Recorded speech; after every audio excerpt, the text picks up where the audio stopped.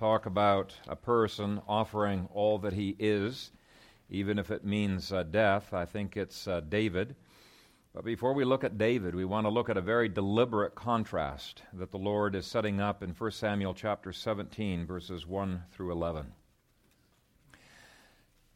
Now the Philistines gathered their armies together to battle, and were gathered at Soko, which belongs to Judah. They encamped between Soko and Azekah in Ephes-Dammim. And Saul and the men of Israel were gathered together, and they encamped in the valley of Elah, and drew up in battle array against the Philistines. The Philistines stood on a mountain on one side, and Israel stood on a mountain on the other side, with a valley between them. And a champion went out from the camp of the Philistines, named Goliath, from Gath, whose height was 6 cubits and a span. He had a bronze helmet on his head, and he was armed with a coat of mail. And the weight of the coat was 5,000 shekels of bronze. And he had a bronze armor on his legs, and a bronze javelin between his shoulders.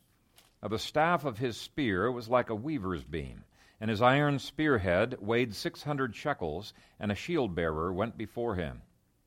Then he stood and cried out to the armies of Israel and said to them, "Why have you come out to line up for battle? Am I not a Philistine, and you the servants of Saul? Choose a man for yourselves, and let him come down to me. If he is able to fight with me and kill me, then we will be your servants. But if I prevail against him and kill him, then you shall be our servants and serve us." And the Philistine said, "I defy the armies of Israel this day. Give me a man that we may fight together." When Saul and all Israel heard these words of the Philistine, they were dismayed and greatly afraid. Father God, we thank you for your word. We want to understand every aspect of it. We want to tremble at your word, to love your word, and to live out your word. And we pray that you would sanctify us by your word this morning. We pray it in Christ's name. Amen. You may be seated.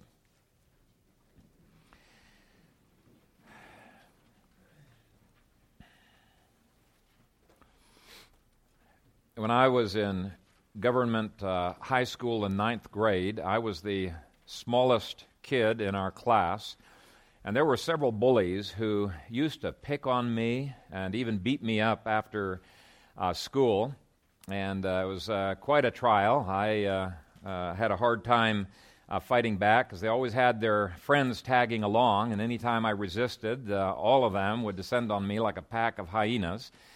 And so I was always looking, strategizing the last few periods of the afternoon, which would be my route home, because I was always trying to figure out how to outwit them and go away where they wouldn't catch up with me. And if they did see me, I'd be far enough ahead, maybe I could outrun them, but I was a lousy runner. So I was always doing everything in my power to avoid them. But one of the things I found fascinating is at least 2 of these bullies were cowards when there was another bully that was around. And even with the bigger bullies, they didn't seem to mess with you when there were bigger people there. For example, when one time I was walking with my dad, and I saw a bully on the street, and he looked like he was trying to avoid me like the plague. My dad was a pretty tough dude, big-looking dude. And it was an interesting thing. I grew up realizing if we depend on our own strength, there's always going to be something or someone who's going to be stronger than us, somebody who can do us in. The other thing that I found interesting about these bullies was that they were cowards, well, except for one of them. He didn't seem to be a coward, but they were cowards when it was just them and me all by ourselves. So I was willing to fight back if it was a fair fight, but these guys looked like they were invincible, or so I thought. Well, I made friends just a week before with another small guy about my size in 9th grade. By the end of 9th grade, I grew incredibly. I was the second biggest in our class. So it made a big difference one year. But this kid was about my age. He was also a Christian, and he got picked on like crazy as well. And I remember standing in the playfield with him, and these bullies came around, and they were knocking this kid around and just pestering him. He just kept saying, "Quit it, quit it, quit it." And finally he got mad, and he grabbed the bully who was twice his size, probably twice his weight, and quick as a flash, he turned around with his whole body 4 times, and this bully's arm was broken and mangled, and he was on the ground with the snot pouring out of his nose. And I just stood there in amazement that this little David had won the victory in just a flash like that over this Goliath. I mean, in my mind, victory was impossible. So it wasn't even anything I achieved. In my spirit, I had long ago even given up trying to tangle with these bullies. And so I was kind of nervous about this kid because he was saying he's not going to give in to these bullies at all. And sure enough, he was able to put them at bay. I was beginning to wonder, previous to this, if the only way I could survive was if I joined one of these bullies' gangs. Now, thankfully, my Christian principles wouldn't let me do that, and my parents would have given me a lot of rough time if I'd ever done anything like that. But there are bullies in every age. We have bullies today like the Americans United for Separation of Church and State that are sicking the IRS on churches, and they end up being frivolous lawsuits, but they harass and they're harassing until they intimidate the board of a church into saying, look, we are not going to be preaching on anything controversial. It's a bullying tactic that they are using. We have bullies who have taken over the arts, the media, the news, sciences, and government and made it look like it's impossible to have a reversal. In fact, many Christians have explicitly said this in literature, in their books, that really this is not a battle that we can win. We're just waiting here until the second coming for Christ to bail us out. It's really, in many cases, the viewpoint of the Scottish nobles in that movie Braveheart. Who, would make compromises here just to get ahead a little bit over there, and it kind of took the wind out of the sails of people who really wanted to achieve liberty. They didn't want compromises. It made them feel like they were being betrayed by these people. Very few Bravehearts today with any vision. Instead, what's happened is that Christians have befriended the bullies. Let me give you some examples. Why do most pastors in Omaha refuse to preach on certain subjects from the Bible? Now, I can't speak for all of the pastors, but there are several that I have challenged on this and said we've got to be preaching the whole counsel of God. And when I've talked about abortion and some of these other things, they've said, no, I don't want to get in trouble with the state. And so they have really succumbed to a bullying tactic from those who are out there. The bullies of evolution have been so intimidating that most Christians have tried to reinterpret Genesis chapter 1 as if it teaches evolution. You could read Genesis 1, you won't find evolution anywhere in there. It doesn't even remotely look like evolution. And yet these guys are trying to be friends with the bullies. Of course, the evolutionists, they look at these Christians who are trying to gain some respect, and they say, that's idiotic. You can't take diametrically opposed principles like that, and they see that it does not work. The bullies of licensed psychology have been so strong that not all, but almost virtually all Christian colleges and seminaries have succumbed to licensed psychology instead of biblical counseling. You see it everywhere. And even when Christians are willing to fight against sodomy and abortion and socialism, they do so using the principles of the world rather than using the principles of Scripture. They don't want to inject God and the Bible into the debate, let alone to have the Bible be the foundation of the debate. So let's dive into this story, because I think it teaches us a lot about how to handle bullies or how not to handle bullies. Don't do it like Saul did. And this story begins with the bullying of the Philistines. It says, now the Philistines gathered their armies together to battle. Now, if there's one thing that's very clear from the secular record of the Philistine archives, is that they were constantly trying to take over new territory. In fact, if you look in your outline at the first map on the left-hand side there, you will see that just like the Vikings of a much later age, these guys came down from the north, and they were pillaging all down along the coastlands, taking over some territories, but certainly robbing the citizens of a great deal of what was there. And by 1060 through 1000 BC, which is the first chapters of 1 Samuel, they were at the height of Philistine power. In fact, they had already been the reason for the collapse of the Hittite Empire, which is quite a feat. The Hittites were incredibly powerful people themselves. They were feared because of their superior weaponry, and before Saul came to power, they had completely taken over the whole map there, all of Palestine. They were controlling. For example, chapter 13 makes it very clear that they made it illegal for Israelites to be blacksmiths, and it explains why. They didn't want any blacksmiths making swords and spears for the Israelites. It was a bullying tactic to try to keep these people from having any kind of weapons. And the bullies were ruthlessly trying to suppress insurrection, and with their fearsome chariots, they were able to maintain control over a huge area. So that's a summary of the first map that's in your outlines, and really that covers the first chapters of 1 Samuel. The second map shows the stages of Philistine control after Saul became king. Now initially, King Saul was favored by God, and he was able to push the Philistines back into what is the diagonal shaped portion of the map down on the bottom left there. And it was still a much bigger territory than the Philistines had originally occupied, but at least they were contained. But as Saul began to backslide, God used the Philistines to discipline his people, to try to bring his people to repentance. Now you can see by the big bold arrows there that the Philistines were regaining huge chunks of Judah, Simeon, and Dan. Okay, verse 1 continues, "And were gathered at Socoh, which belongs to Judah. They encamped between Socoh and Azekah in Ephes Dammim." Now, Ephes Dammim means border of blood. This was the place where they finally were able to hold the advancement of the Philistines, and it was because of David. This was the place of blood because it was the place of massive slaughter that took place. But finally, there was a border. They were being able to push the Philistines back where they had come from. Socoh was just 15 miles away from David's hometown, Bethlehem. So you can see this is a little bit close to home.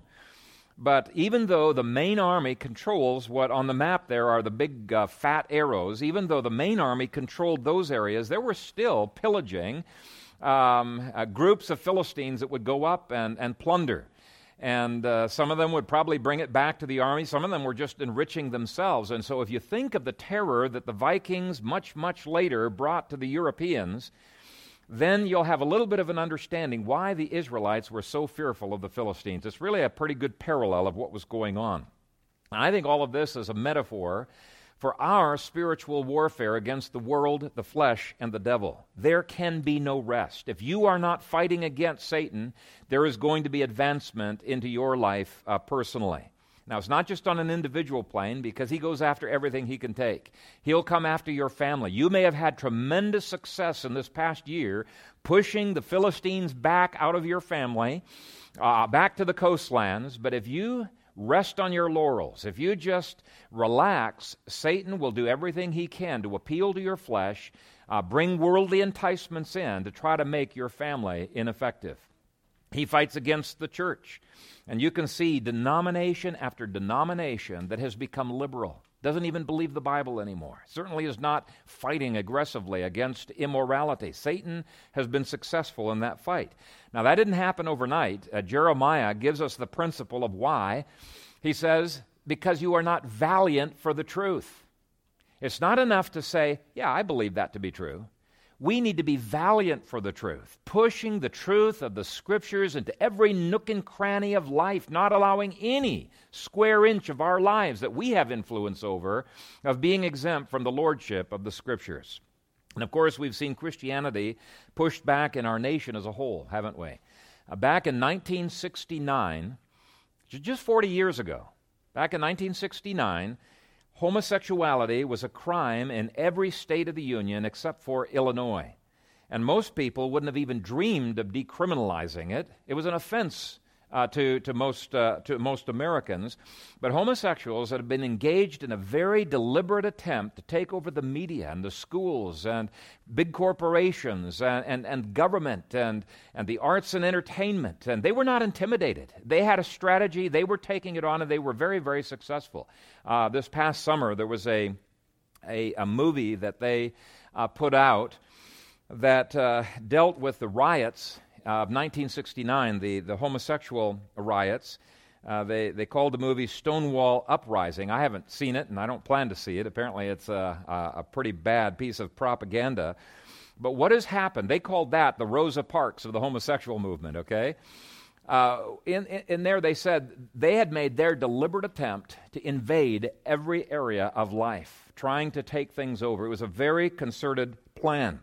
And what's happened in the last 40 years is that the homosexual lobby has gained such control in America that now they are the bullies that are trying to invade every aspect of life and trying to pull us into submission to their will.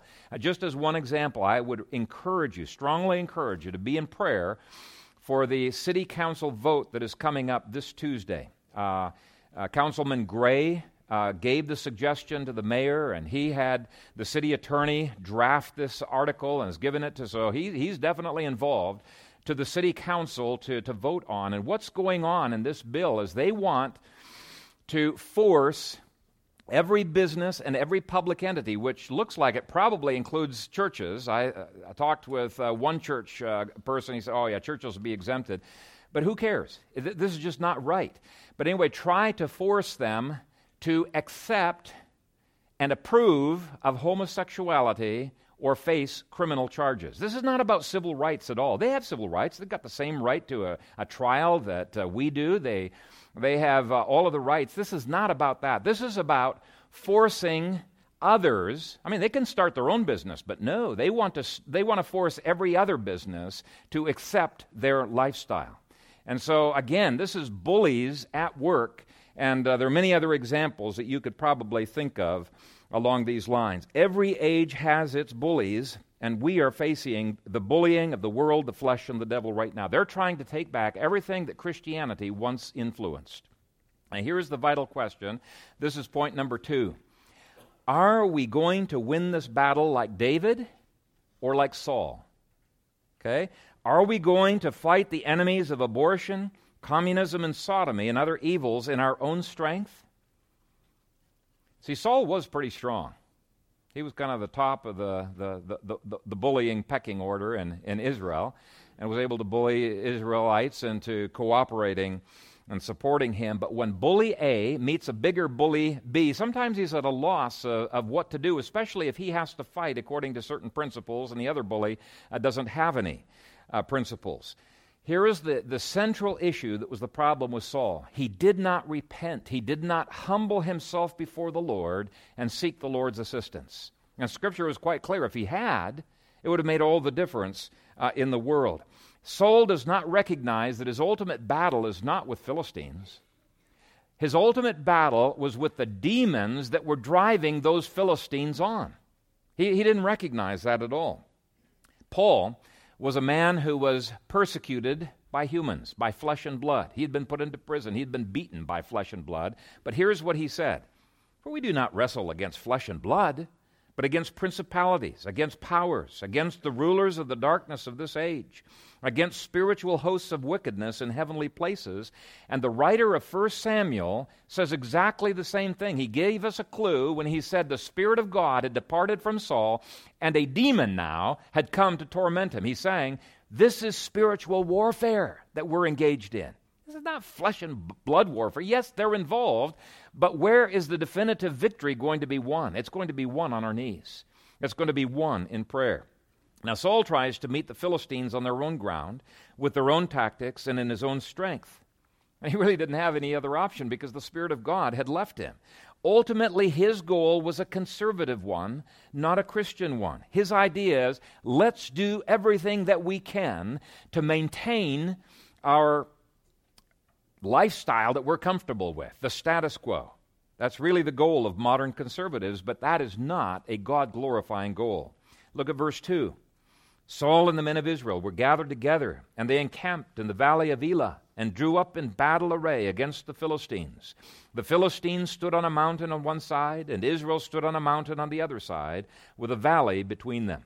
Now, this was an incredibly strategic valley. The Philistines realized if they could control this valley, then they could control the central area that Saul had in solid control under his armies. And I should have put that on our map. It's just a little circle area. If he could control this, it was strategic for controlling the rest of Israel. Now, because Satan is behind some of these leaders, they're going to be very strategic.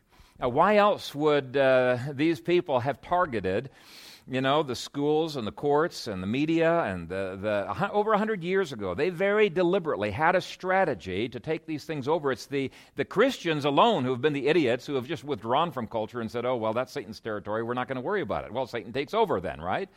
So Saul at least had that going for him. He knew this was strategic. It had to be defended, and he was at least there. So you got to praise him for that.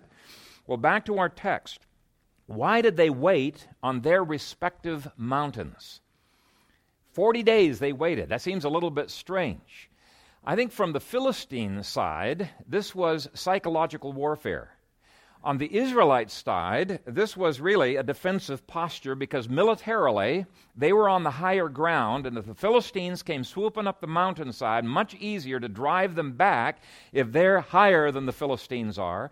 So they stayed there as a defensive posture, and they don't want to be down on the plains because the Philistines have these fearsome chariots.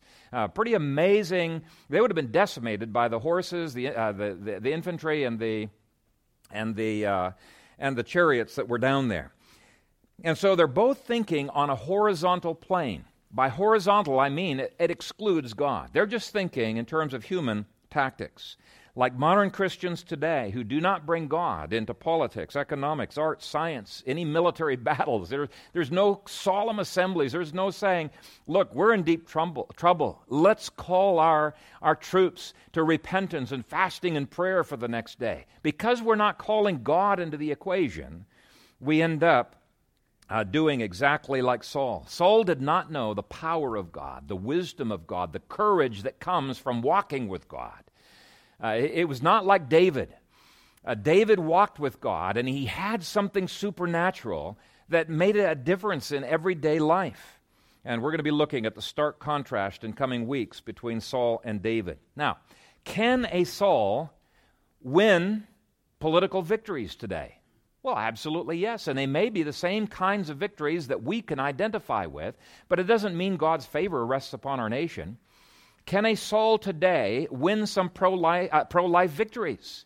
I would say absolutely. Even without repentance, even without being a believer, they could win some pro-life victories, but it still does not mean that God's blessing rests upon our nation. It's just one bully replacing another bully. And he might get replaced later on. It's a back and forth thing. It's not truly the blessing of the Lord resting upon us. Point 3, I mentioned that the Philistines were playing a game of psychological warfare. When Israel had no champion who could fight Goliath, it was a demoralization. Chapter 13 makes clear that Israel put their trust in the tall guy, Saul.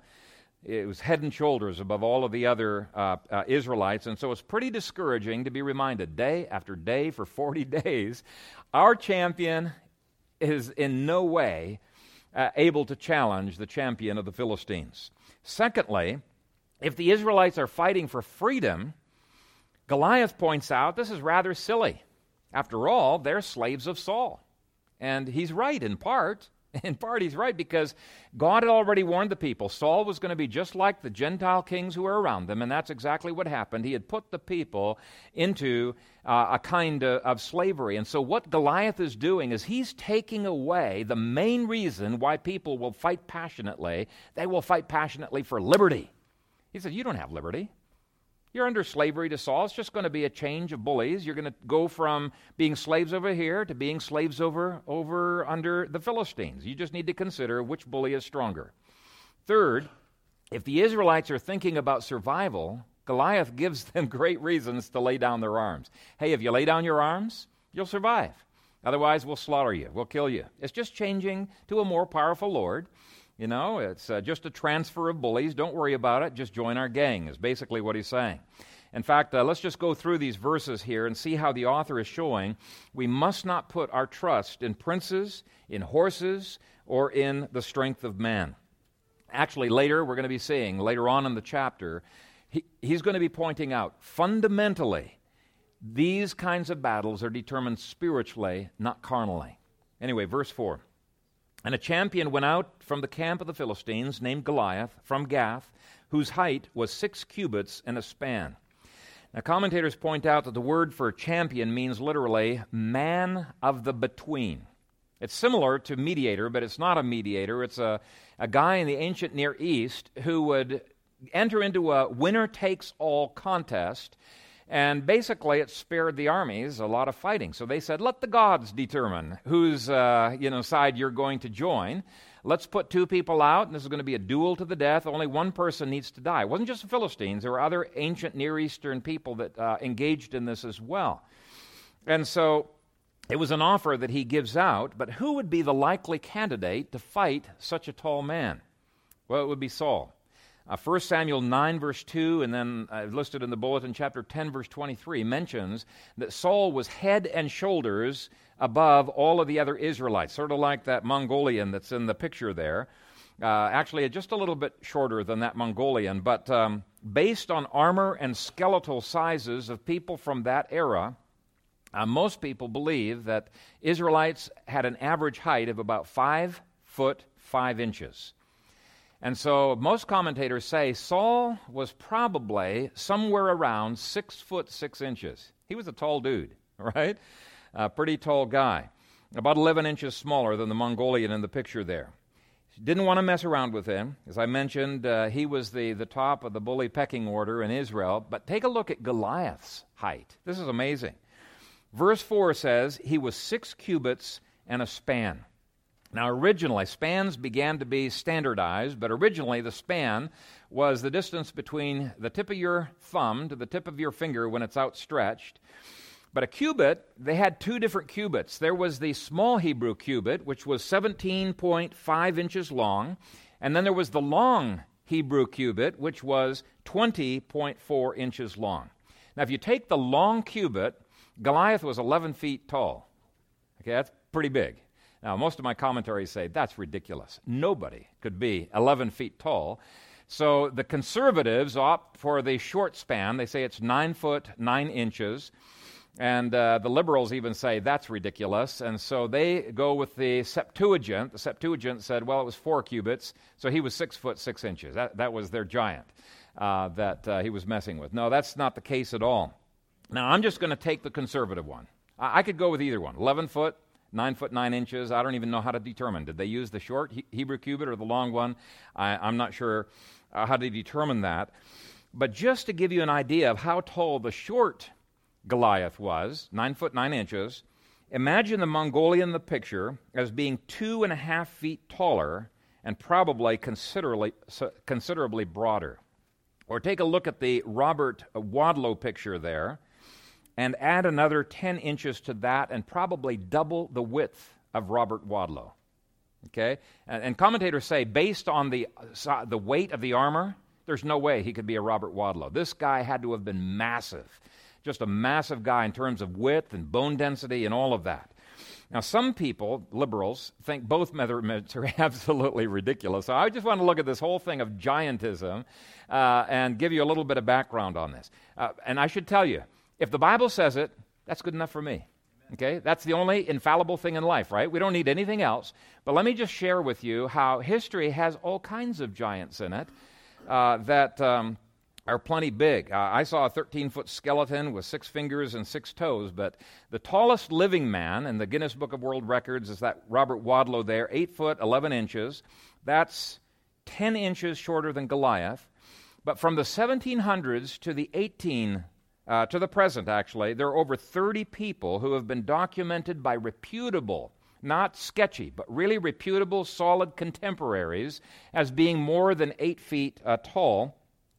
And I'll just give you a couple of examples. And by the way, a lot of modern giants, it's because of a growth hormone that's gone out of whack, and these guys really have health problems, skeletal problems. They have a hard time running around, and not these giants from the past. They were fast. They were incredibly strong. I'll just give you a couple examples.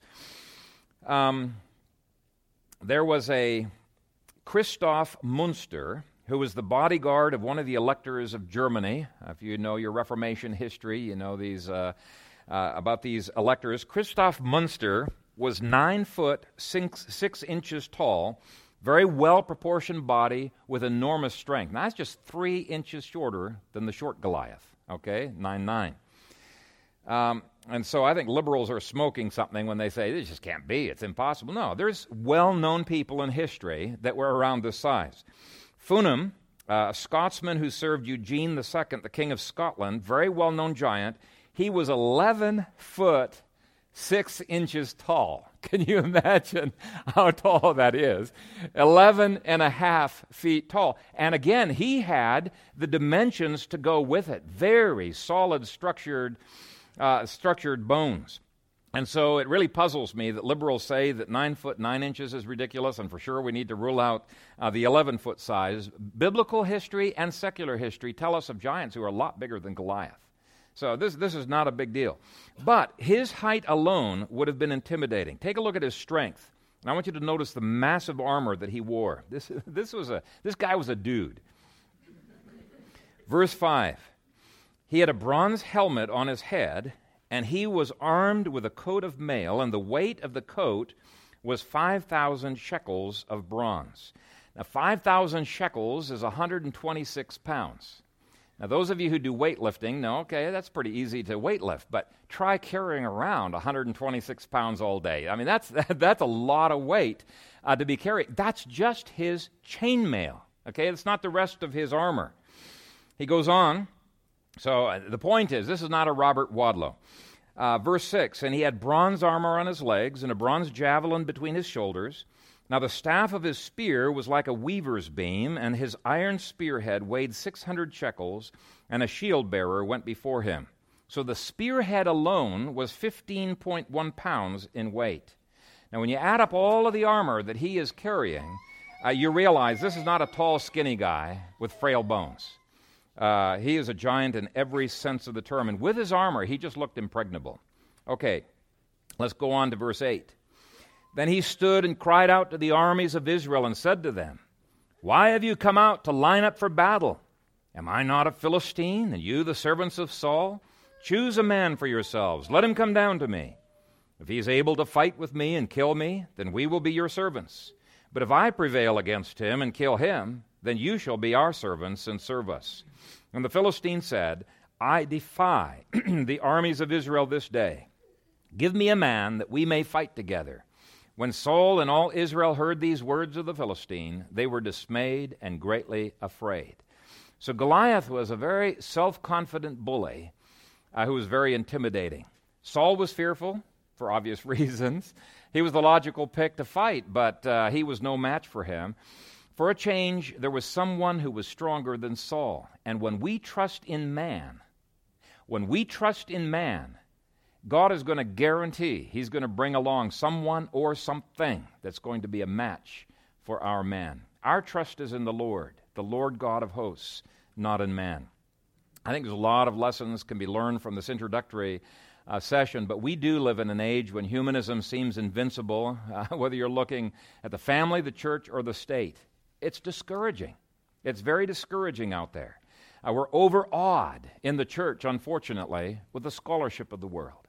We're overawed with the finances and the power and all of the tools of the world. And we look at the tools that God has given to us of prayer and of repentance and of biblical blueprints and fasting and things like that. We think, that's no match for them. And so what we do is we start borrowing from the weapons of the world to try to fight against the world. And it's really a silly thing to do. For example, the church has exchanged the clear truth of the Scripture for evolution in order to win evolutionists. It didn't make any sense. And even evolutionists think that this is silly. There are 19 different theories of Genesis 1 that evangelicals have concocted to try to insert billions of years into Genesis 1, and you look at it and you just scratch your head and say, are these guys on dope or what is going on? And certainly the evolutionists are not impressed with them at all. But you look at all of the compromises that are in the church, and they flow from the same flawed idea that we think faith in the Lord and in His weapons is not enough, so we've got to borrow from the presuppositions and the tools of the world. Now let's end with 5 further applications. We've already been talking really a little bit about the first application, and that is that we must not see the culture wars of our day as being merely culture wars. They are that. And there are souls out there who are fighting these culture wars, and we'd much rather that the Saul win than that the Philistine win, right? So there are culture wars, but what's ultimately at stake? It's the lordship of Jesus Christ. And I want you to notice the huge contrast between verse 25 and verse 45. In verse 25, the soldiers tell David, "Have you seen this man who has come up? Surely he has come up to defy Israel. And it shall be that the man who kills him, the king will enrich with great riches. He will give him his daughter, and give his father's house exemption from taxes." I can just imagine Saul's offers going up. I'll give a bunch of money to the person who goes out and fights. Now, there's no takers. So the next day he says, I'll give you more money. No takers. Well, I'll throw in my daughter. I'm not risking my life for that daughter. And he says, okay, exemption from taxes. That's a pretty big offer. And still no takers that are out there. But what we see in this speech is the absence of God's glory. Who's the one that's being defied in verse 25? It's Israel. They're the ones that are being defied. It's Israel's pride at stake. It's the party that is being defended. Now contrast that with verses 45 through 47. Then David said to the Philistine, "You come to me with a sword, with a spear, and with a javelin. But I come to you in the name of the Lord of hosts, the God of the armies of Israel, whom you have defied." He's saying it's not just the Israelites who have been defied. It is God Himself who has been defied. Nor is David's trust just in weapons. Now, he uses weapons, doesn't he? Because everything is under Christ's lordship. But where is his trust? It's in the Lord God Almighty. Look at verses 46 through 47. "This day the Lord will deliver you into my hand, and I will strike you and take your head from you. And this day I will give the carcasses of the camp of the Philistines to the birds of the air and the wild beasts of the earth, that all the earth may know that there is a God in Israel. Then all this assembly shall know." And he's speaking about the assembly of Israel. This is a rebuke, really. "Then all this assembly shall know that the Lord does not save with sword and spear, for the battle is the Lord's, and He will give you into our hands." We have got to be Christ-centered in our culture wars. This past Friday, I was invited to speak to a fundraising political event, and one of the things that I briefly shared with them is that we cannot leave God out of the equation and expect God to bless our efforts. We cannot do that. But that's exactly what's going on. Many times people are trusting their own efforts, agendas, methods, and ways, and they hope God will get behind their party platform. Okay? That's not what this passage is about. It's not God getting behind our agendas. It's us putting all of our efforts behind Christ's agendas, right? We have got to be asking, Lord, what do you want me to do in this culture war? It's God's word that's got to trump everything else. We've got to be Christ-centered. We've got to be gospel-centered in our politics. The second application is that we must not ever let down our guard against the mortal enemies of the world, the flesh, and the devil. Now, you could just put into your outlines there Judges 2 and verse 22. Because God left enemies around, and here's one of the reasons why He left those enemies. He said to test Israel whether they will keep the ways of the Lord, to walk in them as their fathers kept them, or not. So it was good for the church to have enemies where they would need to fight for the truth. We may see a lot of Philistines out there. Don't be discouraged by that. It's simply God's test. Are we willing to follow and submit ourselves to the whole counsel of God? It's just God's test of us. The third application is that confidence in God, such as David had, has got to replace self-confidence. There's a lot of self-confidence out there. You know, you go to political rallies where it seems like driving up confidence that we can win is the name of the game, or you go to sales rallies, you know, for salesmen and humanistic self-confidence. But you know what? It's easy through words to rouse up confidence, and anybody who's fighting with each other, they got confidence they're going to win. Otherwise, they wouldn't fight, would they? And yet one side always loses. That's totally different than David's confidence. David has a supernaturally given confidence and a faith that comes from walking with God. It's totally, totally different. His confidence comes from understanding God's grace, understanding His law, which is His blueprints, and understanding His promises. That's eschatology. Fourth application is that if our focus is humanistic rather than being God-centered, it will result in either pride on one hand or fear/discouragement on the other hand. Pride is incompatible with faith, but fear is incompatible with faith too. Either one is incompatible. Verses 8 through 10 absolutely reek with pride. Goliath's assertions are just as prideful as the politics of today. That's why we don't need to fear the politics of today. Because what God says, I will resist the proud, but give grace to the humble. But He's not going to give grace to us. If there's nobody to give grace to, you know, the proud will continue to function. So He resists the proud, gives grace to the humble, but if we're fearful, He's not going to give us any grace. Fear is just as disastrous as pride is. In fact, it's the first sin that's listed as excluding from heaven in Revelation 21, verse 8. Why? Because the cowardice of verse 11 flows from the same horizontal thinking that does not take God into account. For the Philistines, there was only a valley between them. You know, they could take on Israelites. They didn't realize God was in that valley between them. Now, the Israelites, they have a valley of fear between them, and they're forgetting the fact that in the book of Numbers, it was fear of the giants in a previous generation that kept them from even being able to enter into the land. Okay? So, faith looks to God, and because it sees God as the giant killer, it gives us hope. It inoculates us against both pride and fear. Think of all of the culture wars that we've talked about in this sermon, and just apply this point to them. Think of the United Nations. Lee told me yesterday that this is United Nations Day. Didn't realize that.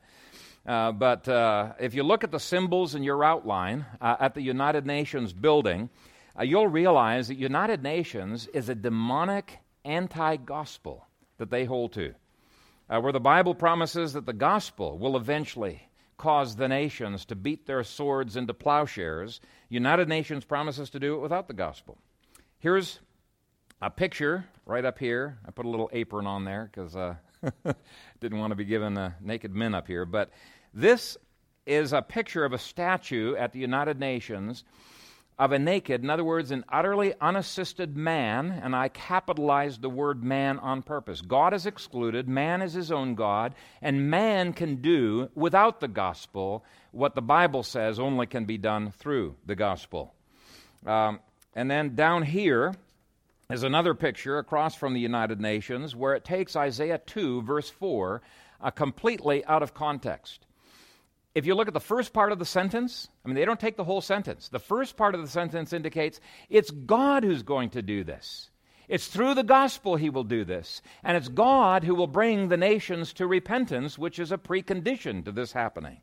And so the only part that they quote, they like the fruit. Okay, I'm going to quote the fruit, but they don't like the root of the gospel. They quote, "They shall beat their swords into plowshares and their spears into pruning hooks. Nation shall not lift up sword against nation, neither shall they learn war anymore." And so this is very conscious, this is very deliberate. It is a prideful arrogance that leaves God out of the equation of anything that we do. But that's exactly where this nation is headed. In fact, Don Stenberg, I think he mentioned that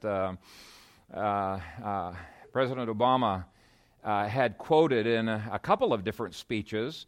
I listened to one, I couldn't find the other speech, but in a couple of different speeches, the Declaration of Independence, and he leaves out the Creator. Okay, you've got the rights, but not the Creator who gives those rights.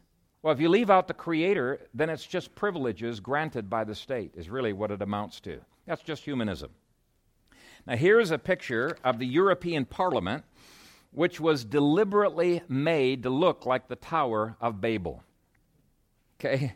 If that is not daring God, see if you can do like what you said in Genesis. See if you can do that. I don't know what is.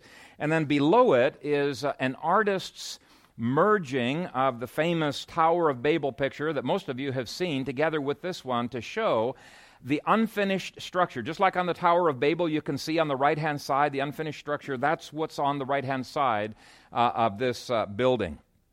And what they're basically saying is what God tore apart in the Tower of Babel, these men think they can bring together by themselves. Now, why do I bring up these images? It's for this reason. We cannot ignore the demonic nature of these institutions today. They are demonic. We cannot ignore that. Our goal is not to make the United Nations better. It's to abolish the United Nations, okay? Our goal is not to make humanistic institutions better. It's to replace them with Christian institutions, everything under the lordship of Christ. And even though their words might be different than Goliath, they're just as humanistic today. Now, what's encouraging to me, and I'll get back to my point here, I've gone a little bit astray, but what's encouraging to me is that humanism is self-defeating because it always alternates between prideful self-confidence and fearful despair. Of necessity, it alternates between those two. In contrast, the Scripture says, the just shall live by faith. Faith in God, the giant killer. Hebrews 11 says that believers down through history have been able to do impossible things. Why? Because by faith they're united to the God of all possibilities. It says, who through faith subdued kingdoms, worked righteousness, obtained promises, stopped the mouths of lions, quenched the violence of fire, escaped the edge of the sword, out of weakness were made strong, became valiant in battle, turned to flight the enemies of the aliens. I've talked to pastors who have said, oh yeah, that's stuff that's done before the first century. We no longer have that. No. God wrote Hebrews 11 so that we will do just like they did. That's what James tells us to do. He says we need to imitate Elijah when we're praying. We need to be looking to the God who can do the impossible. Amen? We cannot be looking at it just through human eyes. So do not be fearful of what's happening in America, and on the other hand, do not be arrogant and think, oh yeah, this is easy, we can take this on. We do not have faith in princes, but in Jesus Christ, the King of Kings and the Lord of Lords. Now, the last application is that only God's grace can offer true liberty. United Nations cannot do it. Democrats cannot do it. Republicans cannot do it. Constitution Party cannot do it. Heritage Party cannot do it. It is only God's gospel, His grace, that can produce liberty. In verses 8 through 9, because Goliath is looking at a horizontal plane, he only knows two options. What are his two options? You could be slaves of Saul, or you can be slaves of the Philistines. Oh, nice options. Those are his two options. That word for servants, by the way, is a word for slaves. That is the impetus of our age. When the state declares itself free from a higher law, automatically the citizens become slaves of the government's every whim. That's really what it amounts to. That's the impetus of our age. America's former liberties will never be restored until God's grace redeems men and restores them to God's perfect law of liberty in His Word. Now, in conclusion, let me say, let's stop making false dilemmas in any area of life, including in the upcoming elections. Don't think of the only options as Goliath or Saul, right?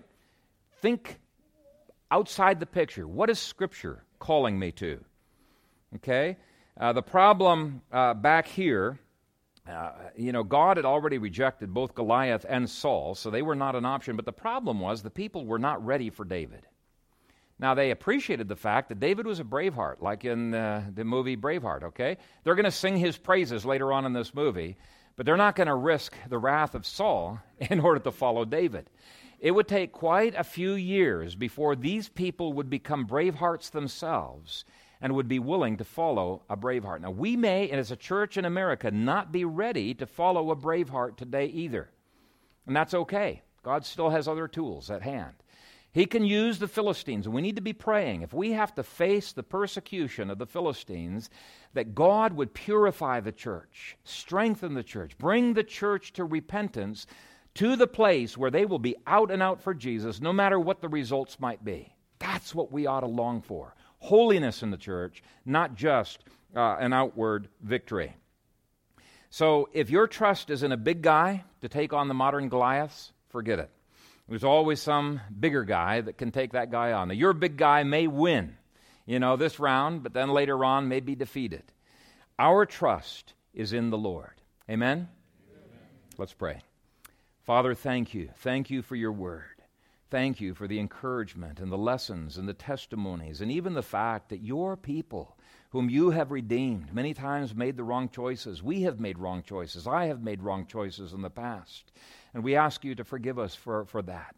Father, help us to be more and more clear-sighted, that we might be men, women, and children of faith, praying in faith, living in faith, thinking and planning in faith.